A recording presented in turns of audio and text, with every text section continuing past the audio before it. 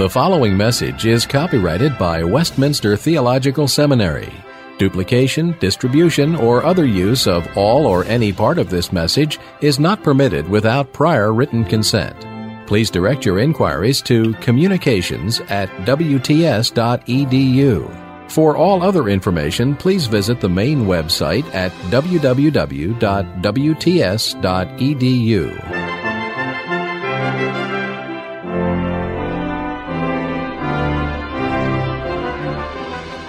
And now my job is to explain the handout. The upper half of the page talks about typical roles that you find among the characters in stories. Now, it isn't as if that a single story contains a single character with a single role. Rather, their characters, as they go through, can play more than one role, but at any one point in the story, they are playing a certain kind of role. And the role labels are the things in the center of that diagram, things like challenger, guarantee, challengee, testee, tester, all those, okay? And not only are there these roles, but then there are the events that move the plot forward. And the events are given in the bottom half of the page. The events are challenges, tests, and recompenses. And if you want to know the ultimate background of this, I think it's prophet, king, and priest, whether you believe that or not. But there are events that are more verbal events, basically, where the heart of the event is a communication of one thing or another. Those are the challenges. And all these involve two characters interacting with one another, incidentally. Then there are power events, where, in effect, instead of the prophetic, the verbal, it's the kingly, it's the execution of power, and those are tests. And then there are priestly events, that is a blessing or a curse of recompense. And the labels for the roles depend on what kind of event it is. Okay, so you can see in the top half, I've got 1, 2, 3 at the left-hand side, representing these three types of events: the challenge type events, the power type event, and the sanction or blessing or curse type of event. And the central characters, look at the bottom half of the page now. The challenger is the central character in a challenge type of event. A challenger issues an order. It may not be literally an order. It may be a suggestion, depending. All right, to the challengee, against the background of the challenger has to make some kind of judgment about the challengee, right? So that's usually implicit. The main thing you usually see is the issuing of the challenge and then the acceptance or refusal of that. Now you can deal with that, for instance, with the temptation narrative. Christ is the challengee. Now, sometimes he'll be the challenger who will confront people with, he's the challengee, and the devil comes and issues challenges, turn this stone into bread, right? And then in this case, he refuses 3 times, right? So the action never gets going, in a sense, although it's I don't want to diminish the importance of the temptation, but in fact, the challenge is refused 3 times.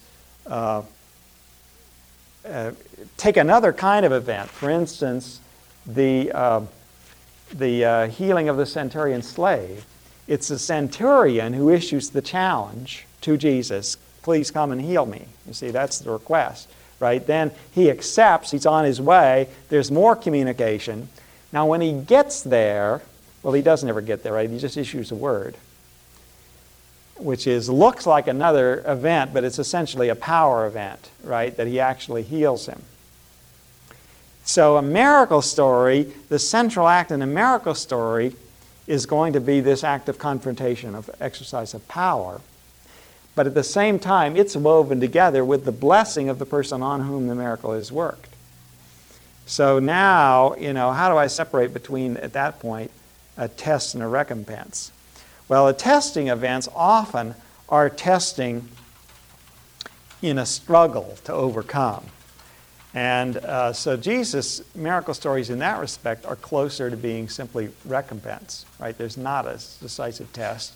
Although sometimes, for instance, the healing of of Jairus' daughter, the test is the test of his faith, okay? Because there's this delay, and then you hear that the daughter is already dead.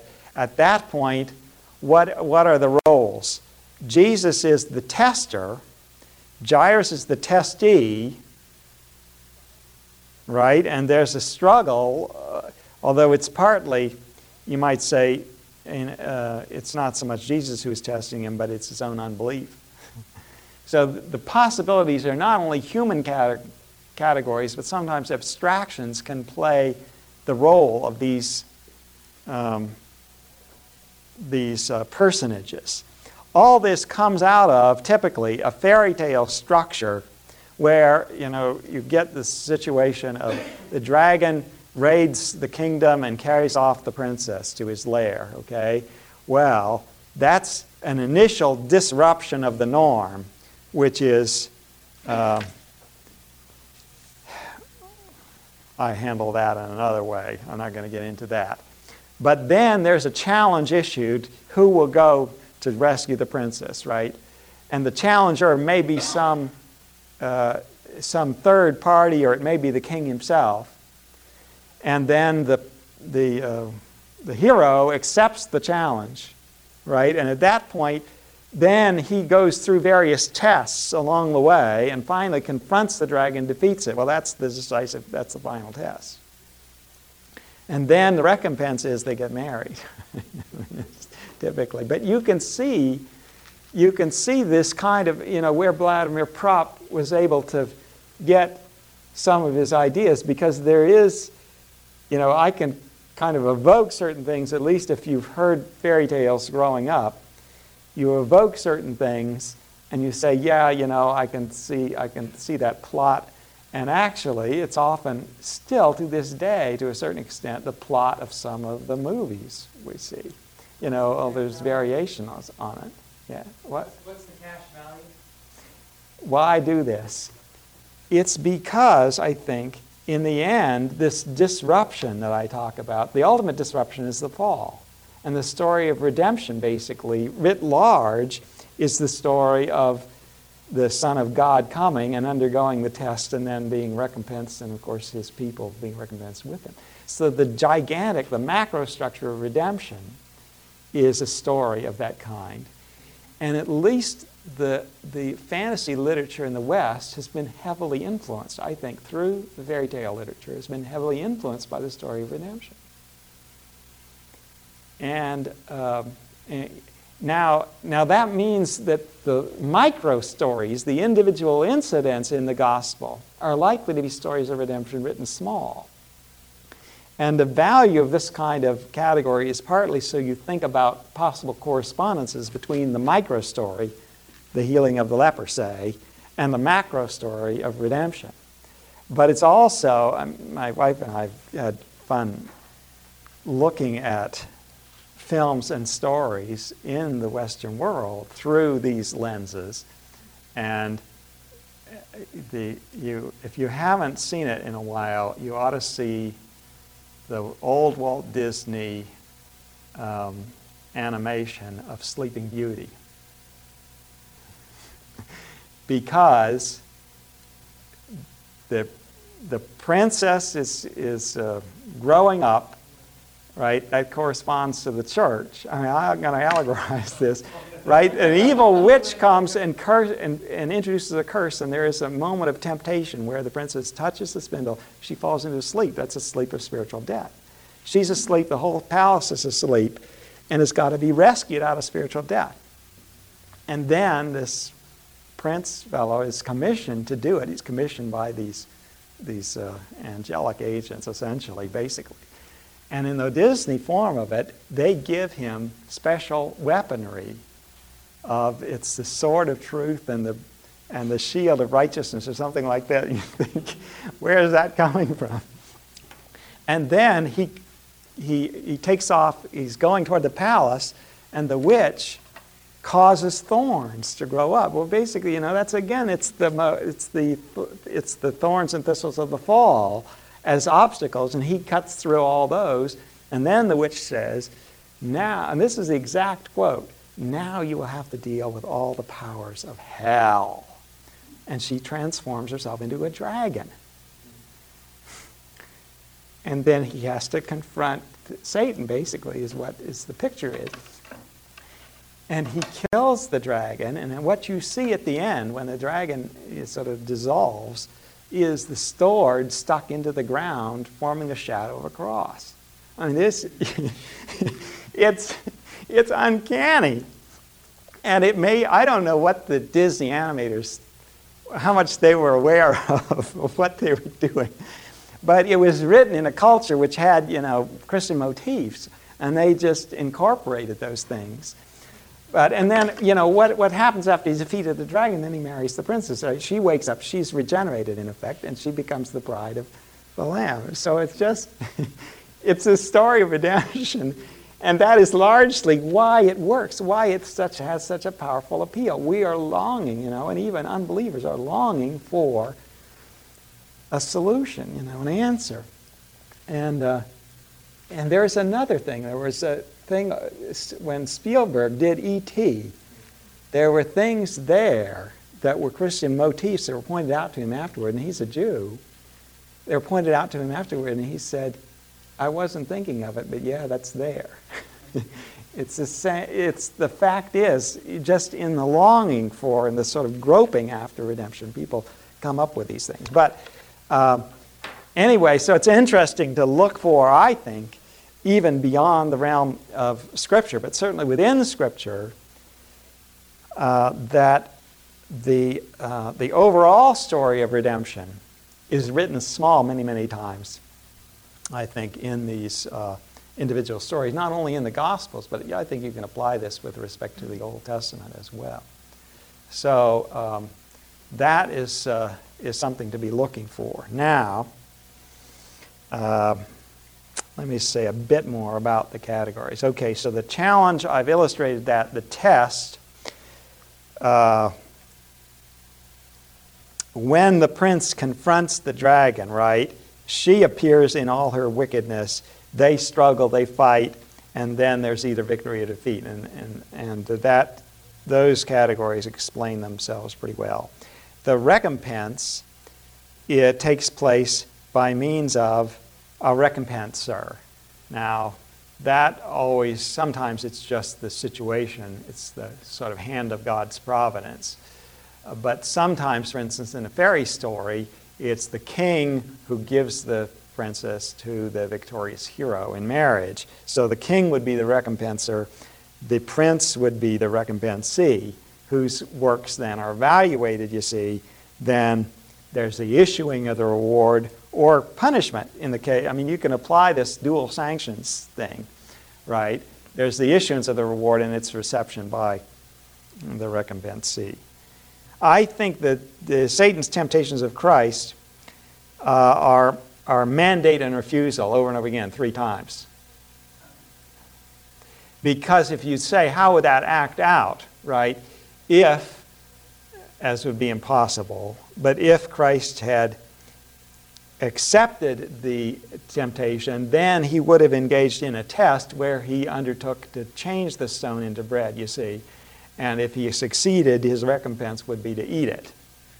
So the Satan is setting up a sort of counterfeit redemption story, in effect, you see, which the initial acceptance of the challenge would then, push Christ into following through a micro story, which would be a counterfeit redemption. But it aborts because the challenge is refused at the beginning. Though most of the stories in the Gospels go further, because generally speaking, there's not much of a story if the challenge, usually the thing goes challenge, test, recompense in that order. You see, there's a kind of logic of it, right? Because the challenge is ultimately a challenge that will issue in trials, which will be rewarded or punished. So there's a certain logic there, but if the challenge is not accepted, then there's no story. And the temptation is a unique counterexample to that, because it's at the same time it's kind of a defeat of Satan, right? So you could say it's also a test. And the trouble is these categories are not rigid, right? You can use them as perspectives and say it's a test which Christ succeeds in, but then you have to look at it as a test from God, right? So that's a little bit different. So, but I think you're seeing the fuzziness in the categories at that point.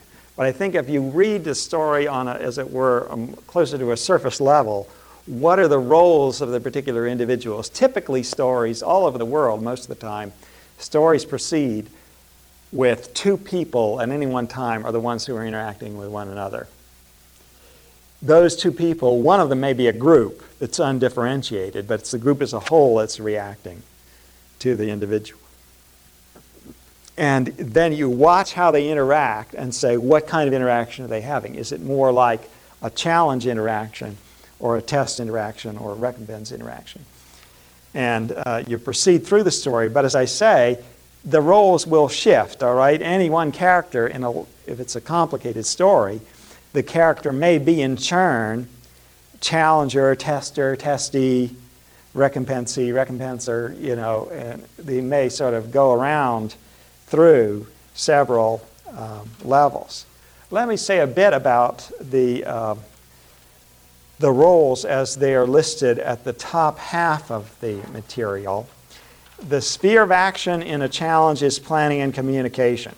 A challenge is fundamentally a plan that's proposed, you see. And the challenger is the one who issues this plan. And the challenger can be either a good guy or a bad guy. That is, if he's a good guy, you call him a dispatcher. That's Propp's word, actually. If he's a bad guy, he's a tempter or deceiver. So the challenges have to be evaluated, you see, right? Morally speaking.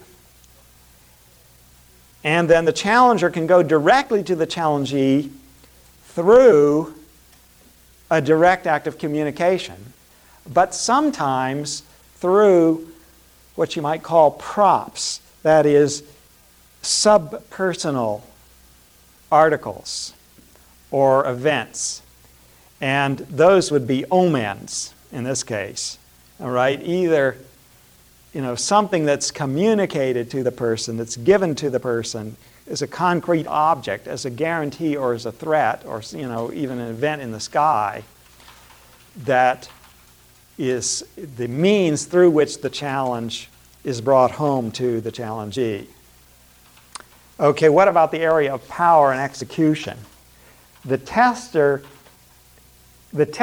is the one whose mettle is being shown, and the one whom the spotlight is on, typically.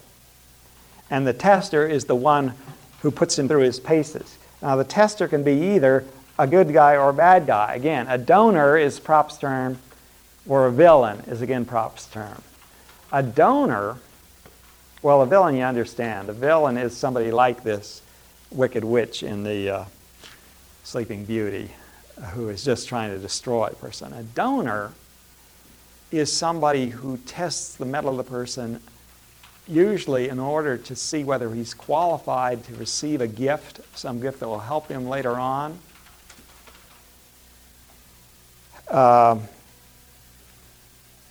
And when Jesus interacts with his disciples, it's sometimes on that basis, all right, of testing them.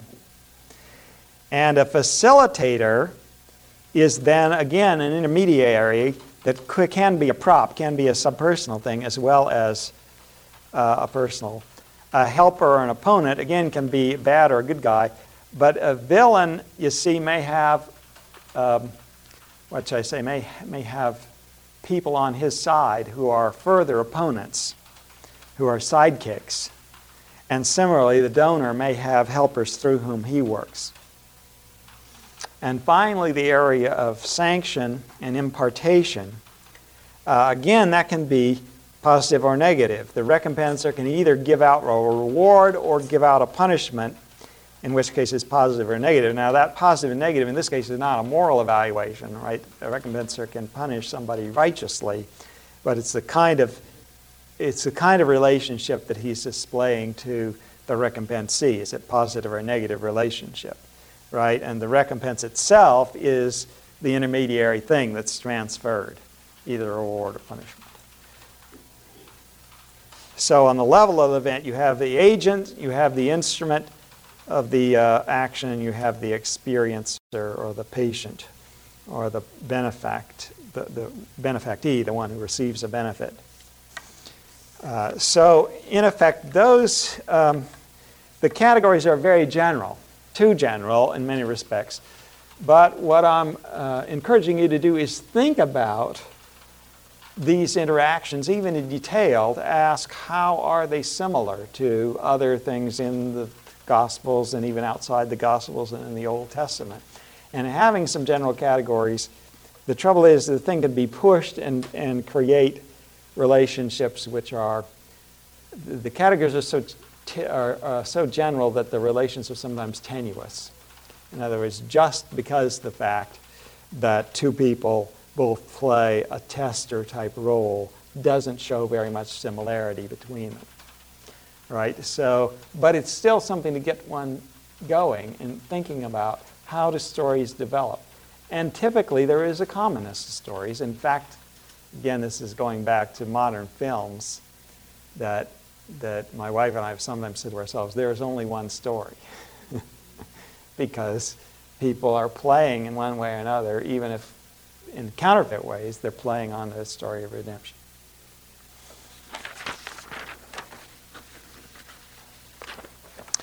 Okay, with that much done, 5 minutes. Luke 8:29 to 38. Luke 8:26 to 39. Well, what do we do with something like this? They sailed to the region of the Gerasenes, which is across the lake from Galilee. When Jesus stepped ashore, he was met by a demon-possessed man from the town. For a long time, this man had not worn clothes or lived in a house, but had lived in the tombs. When he saw Jesus, he cried out and fell at his feet, shouting at the top of his voice, "What do you want with me, Jesus, Son of the Most High God? I beg you, don't torture me." For Jesus had commanded the evil spirit to come out of the man. Many a time it had seized him, and though he was chained hand and foot and kept under guard, he had broken his chains and had been driven by the demon into solitary places. Well, in our context, and if you think about preaching this, there's already somewhat of a problem because people wonder about demon possession. Are there demon-possessed people today? Have you met one even? You know, there's this fascination, I think, among some. And, of course, there are two dangers lying behind that. There are people who will see demons everywhere in a sort of Manichaean direction, or nowhere in a more liberal direction. But the difficulty of this passage that already confronts us right away is that it doesn't directly answer that question. It's about, first of all, about a once-for-all event, and yet, are we going to say it's just then located back there? J. Adams took the opinion that there was a sort of unique cropping out of demon possession in the Gospels that's not to be found before or since, and certainly it's an unusual kind of thing because of the kingdom of God perhaps provoking unusual reaction. Yet we want to struggle with, well, in what way is this applicable today? Is it just to prove that Jesus has authority? Now, the introductory verses that I've just read already raise questions because they are so detailed, right? There's a more detailed picture of this man's plight than in many cases. And as I already hinted to you earlier, I think one of the things that is coming up is the issue of, is this man still in the image of God? Because he's been bestialized in many ways. He acts almost like an animal. And in verse 28, it's in some respects worse than a beast because he's alienated from God to such an extent that he just, or at least the demons in him, and that's part of the problem, right? Whose voice? And partly, is the integrity, is the unity of human personality any longer clear? It isn't, because there are these voices. Verse 31, they begged him. You see? So who is Jesus talking to? Is he talking to a unified human personality or not? And you see, that itself is in rather pitiful state. So he's if we speak of he is alienated from God from the standpoint to regard Jesus as a tormentor. He has the violence of a wild animal. He's breaking the bonds that he's fettered with. And in verse 30, with this legion, and they begging him, moderns would say he's a mental case, by which I don't mean to suggest that all modern cases that the psychologists classify as mental are necessarily demonic, but indirectly, of course, the effects of disintegration of human personality and the dysfunction of the human personality are effects of the fall. So at some deep level, you can probably see that they are related to this extreme and in some ways profoundly disturbing case. Well, our bell rang. We're going to have to leave the man in midstream until next time. What I think I will do, I left off in the middle of discussing the Gadarene demoniac as an example of a miracle story, but I'm just going to sketch out some of the other things, and then we'll deal with, go back to analyzing the plot structure. The piece that I didn't include, we talked about the man as sort of his humanity being attacked because he's acting like a beast in many ways. Not much time is spent on the healing itself in comparison with the description beforehand of what he's like, and then, if you think about it, the description afterwards, that the herd rushes down the bank into the sea, and then the herdsmen go and tell it, and the people are afraid. So there is need to reflect on the dangerousness of what's happened from the standpoint of the townspeople. And it's a little hard, I think, to understand, well, why are they reacting like this? You'd think they would give us more because this man has been delivered. But they seem to be afraid that Jesus will disrupt their lives, as he's disrupted the lives of the herdsmen. I mean, where's your livelihood now? It's just gone down into the sea. So that may be it. I'm not sure. But what happens is also got a particular appropriateness, I think, because the demons ask not to be sent down to their final place of confinement. What he does is allow them to go into the pigs, and the pigs rush down into the abyss. Not literally the abyss of final confinement, but something that is symbolical of that. So I think there are overtones beyond just the bare events of what happened, that this is kind of picture not only of Jesus' power over the demonic, but of their fate in the end. But then if you push forward to the crucifixion and the resurrection, you find that Satan is still operative, and that the elders and the chief priests are in their way more deeply in his control than is this demoniac. It's not the same thing, but it leads you to reflect, I think, on the character of the corruption of human nature that has taken place even among religious people.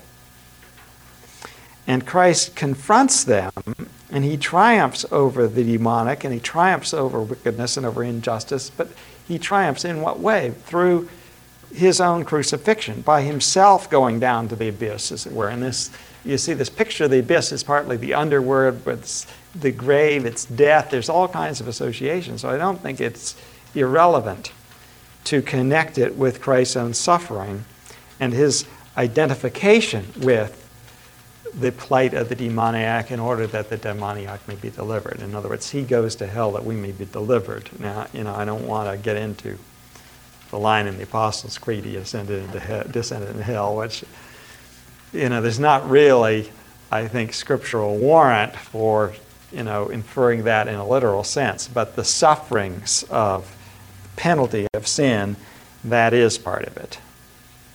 And when he is restored then to the image of God in the full sense in his resurrection, then he is in a position to restore us. So you can reflect on the larger issues, and you see what I'm doing is to take individual pieces of the Gospels and then to view them as sort of windows through which we see the great work of Christ. Now, Cook-Sin, even with his passage, began to do it, especially as I challenge you to think through the crucifixion and the resurrection, how the Gentile-Jew problem is addressed in its most ultimate form by Jesus' deliverance. Okay, with that much said, I'm going to go on to deal with a handout which I passed out a long time ago. Do you remember this thing? It says, common rhetorical subdivisions in a narrative episode. It has this list of labels, which you must not have forgotten because Cook-Sin referred to complication in his analysis. But what I would like to do is, if you can somehow find that in your files here, I would like to work through to show you how one might analyze individual pericopes. And the first such one is going to be Luke 6:6-11. Now you already have that analyzed, but suppose you didn't have the product, it would look like this is going to look. Here we go. Now what you have has already got the analysis there, and you can see one thing that doesn't fit with these categories, the and relationship. I can use things out of the hermeneutics course, propositional relations there. It's simply this kind of thing for narrative as a supplement to that. The and relation is one of those relations, propositional relations from the hermeneutics course. I can supplement that with these other labels as I'm dealing with the rise and fall of tension in plot. I also bring to bear the material you have on the back side of these of the page saying common rhetorical subdivisions in narrative episode. And I can't show you that on the overhead, but it's the back side of it says distinctive features for identifying paragraph boundaries. You see that? And there's part for letters, and there's part for narrative. Shifts of time, shifts of place, aggenito, change of actors are all things that at least get you a beginning of this. Now that helps to discern where the boundaries are within a particular episode. So what I'm going to do is go through this, read through it, and break it up into bite-sized chunks, if you will. Usually there'll be a single proposition, but actually I didn't do that. I mean, those of you who took hermeneutics may remember that I basically say one verb, one proposition. Now here you've got two verbs, but the aggenito is kind of, and it came to pass, that really is introducing this, and here's another verb. Now, rather than take each of these separately, I've gone not by proposition mostly, but by sentence. So, it came to pass on another Sabbath, he entered the synagogue and was teaching. What is that? Well, there's action here, but for my purposes, I allow, as part of the setting, getting people on the scene. All right, so entering a town or entering the synagogue counts as part of the setting. And the teaching is another action, but in this particular context, really, it's setting the stage. He was teaching. You could almost translate it as a present infinitive. All right, now I break there because that's the end of the sentence, for one thing. But in addition, you shift to another actor. A man was there and his right hand was withered. Okay? Those are the two pieces, both of which are setting. Now, this becomes a little tricky. Jesus was teaching, and a man with his hand is there. Now I can write out a summary here. And this is a little tricky because you could argue this is already the occasioning incident. If there's somebody sick, it's an occasion for Jesus to heal the person. And after you've been reading through the Gospels for a while, you sort of get used to that, right? You begin looking for it. But I think the way this is set up rhetorically, it's introduced basically in an imperfect tense there. It's not an action. It's a state. The man's there. So I think even though alert readers are going to sense, yeah, probably something's going to come of this, I would rather delay and talk about a particular incident, something not just that's there in the background and that happens to be mentioned, but a particular incident, a particular event that gets the tension actually going. And right now, here it is. We're watching him, the scribes and the Pharisees, whether, now here's a subordinate clause, so you could analyze this, right? You could analyze, I'm going to show you how you would do it. Analyze it into three parts. They were watching him concerning this, whether he would heal on the Sabbath, in order that they might find something to accuse him, right? So you got two verbs here, and you could break that up, but obviously these are going to be linked right away back together. They would find a way to accuse him, right? So this is probably, I would describe this as a complement relationship. What the find, they've got to find something, and here's what they find, okay? So this find and accusation. Okay, and they're watching him about this. These two things link, again, as a complement relationship. Watch for healing, right? What are they watching for? That. Oh, no, they're watching him, which is complete, right? But this defines it more specifically, so that's still okay. This is the main proposition. And this is a hinau relationship here. So you've got purpose right there. Okay? They are watching for a misstep, basically, is the main thing.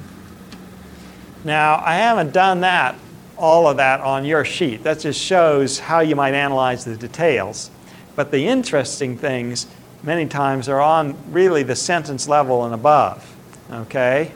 So what do we get? Oh, and by the way, you see here, this is one whole sentence that ends at the end of verse 7, and it's another actor. The actors, the distinct actors, tend to break the narrative up into the pieces as one of those criteria observed, all right? So here we have, this is going to be the setting, okay? Now, what's happening here? There's already tension, right? Because they're trying to find something to some misstep. So this is the occasioning incident. Introduces the tension explicitly. But he, emphatic.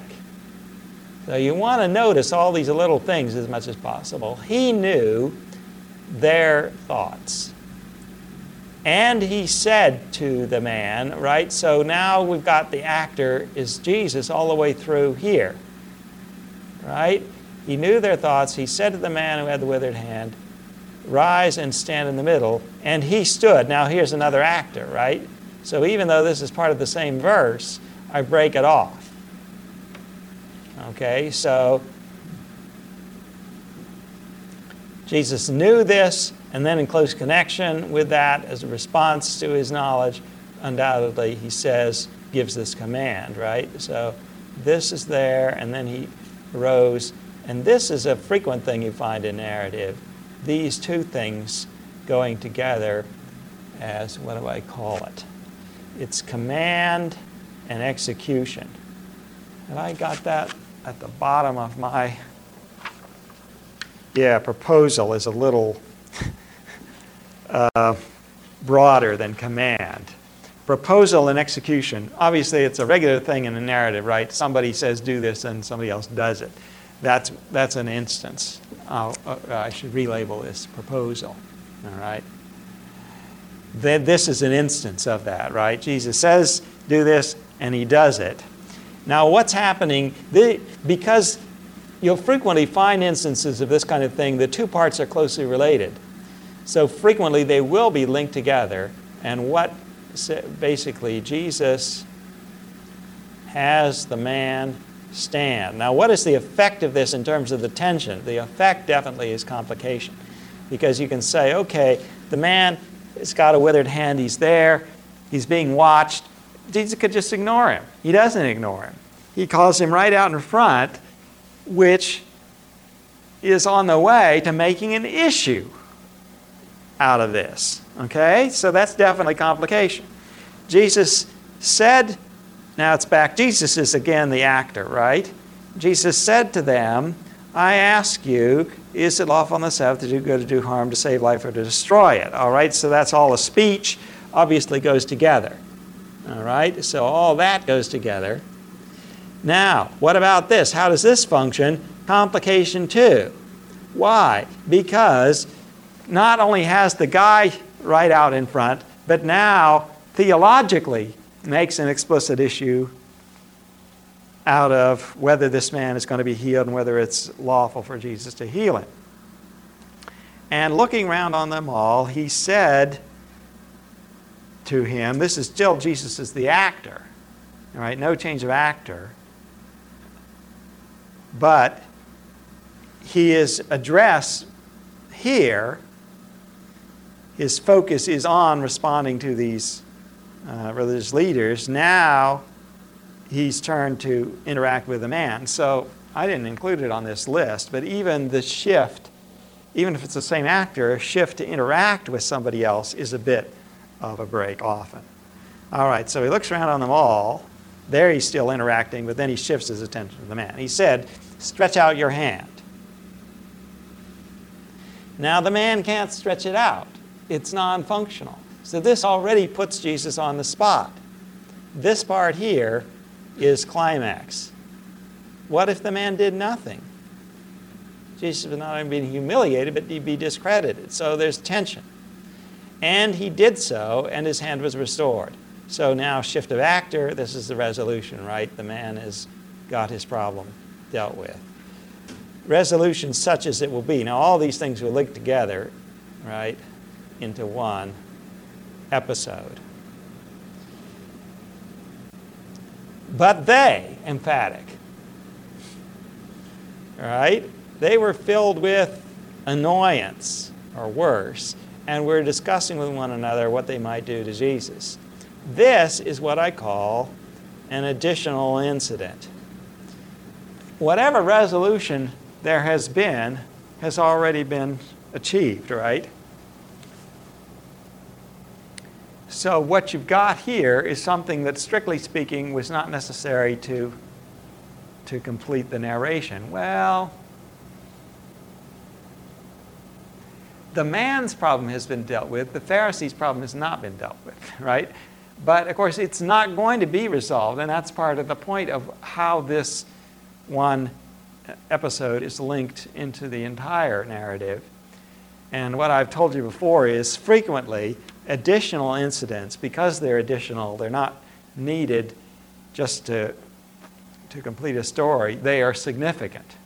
Why are they there when they're not needed from the standpoint of the plot. Well, this is part of the larger plot, not of the plot of this episode so much as the plot of the gospel as a whole. So you can see it's important. What about the resolution? Well, this vindicates Jesus theologically, and you can see how basically the theological concerns that have been raised earlier are wrapped up in the resolution.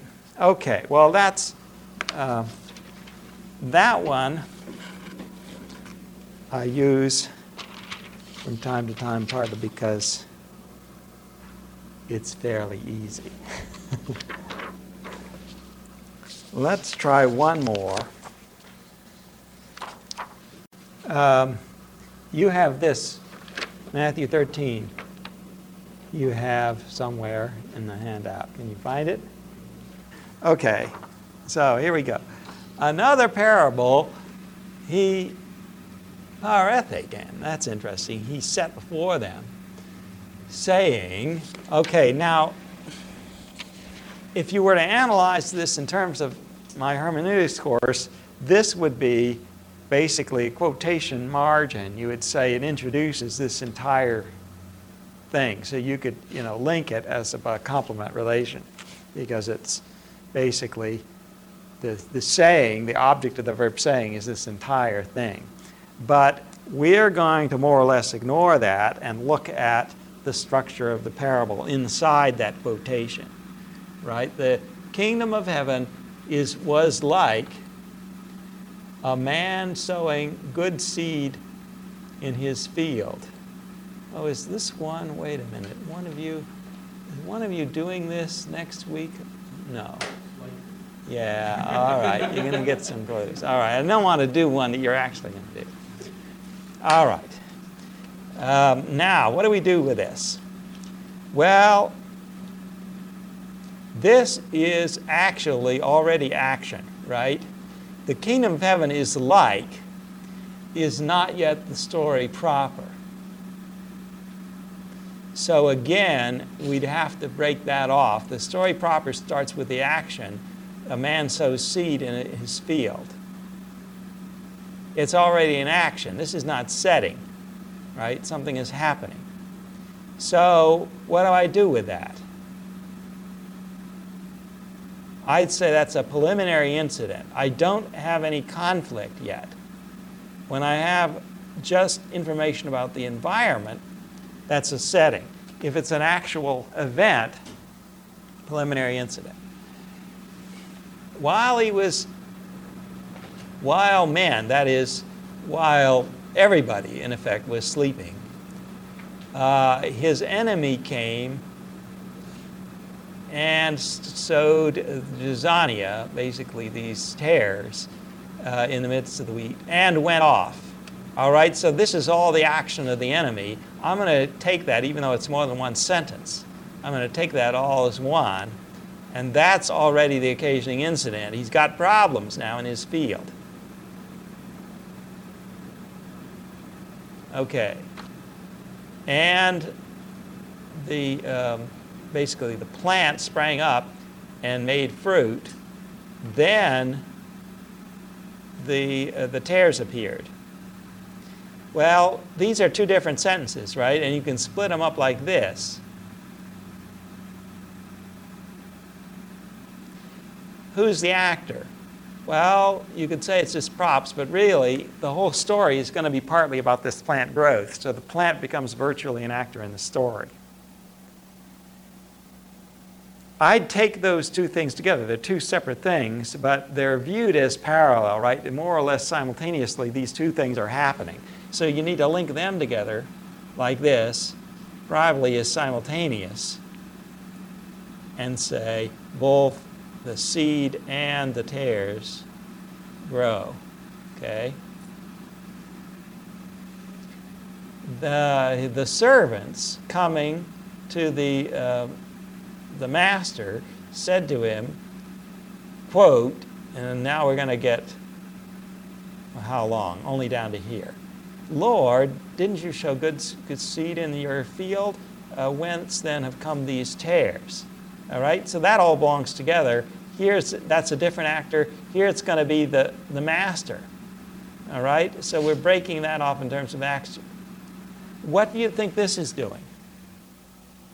This is not the easiest possible one. But what do you think is happening? Anybody want to volunteer?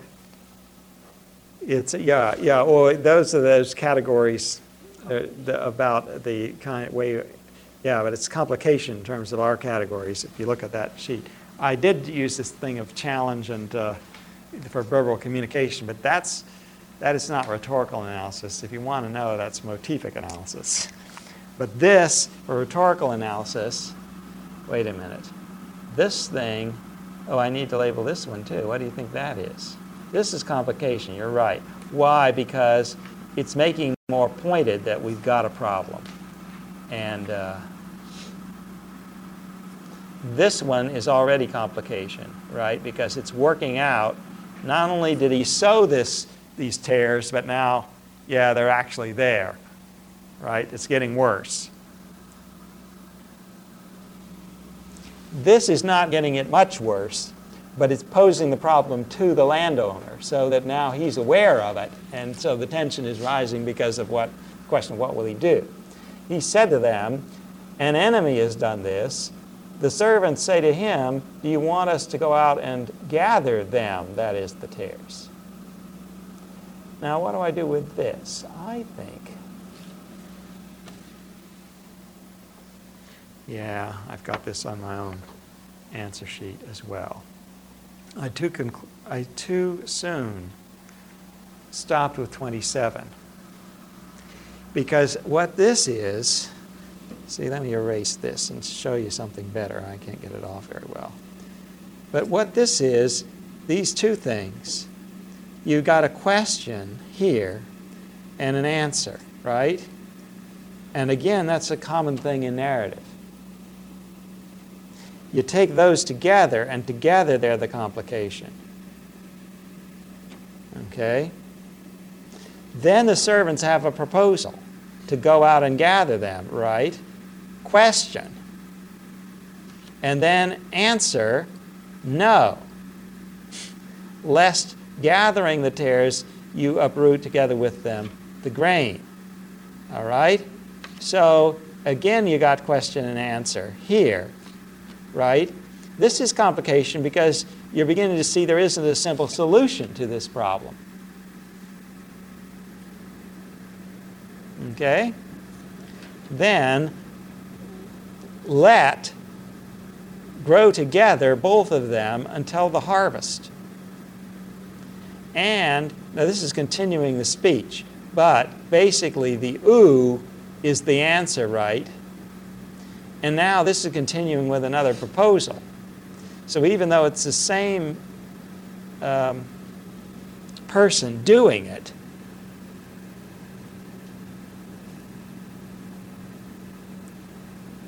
this needs to be treated separately. All right? So let them both go to the harvest. And in the time of the harvest, I will say to the harvesters, gather first the tares and bind them into bundles to burn them, and the grain gather into my apotheke. It's a place where you put the stuff, right? It could be a barn, but could be a rack of some kind, storehouse. What do we do with that? The story, in a certain sense, is not over. You've still got to have, he's just said what to do, and you've still got to have the servants do it. But this seems to me to already present a resolution. He's got an idea, and the rest is history, as I say. It's already proposing the resolution, and I think that's why the story can end at this point. You don't feel unsatisfied, right? Because the rest of the story is perfectly predictable. Now, this is a little trickier, though, because the story resolves in a speech rather than in the actual action. So we could say, well, we could treat this. You could say that this is part one of the resolution. I'm going to have to reconsider here, right, that this is the climax because it seems to be impossible, right? And because the thing gets resolved here. But you can say it's only part one, and that part two would be carrying it out. Right? That's what you'd expect if the story were thorough. But you hardly need that because it's inferable from the other. So my point in bringing up this example is partly to show you, and some of these things are even more complicated, that stories don't develop uniformly. I mean, there are things that you have to adjust to. And ask yourself, why doesn't Jesus care to carry on the story from here? And it may be not only that you don't want to extend a story beyond where you've made the point, as it were, but also this effect that, in fact,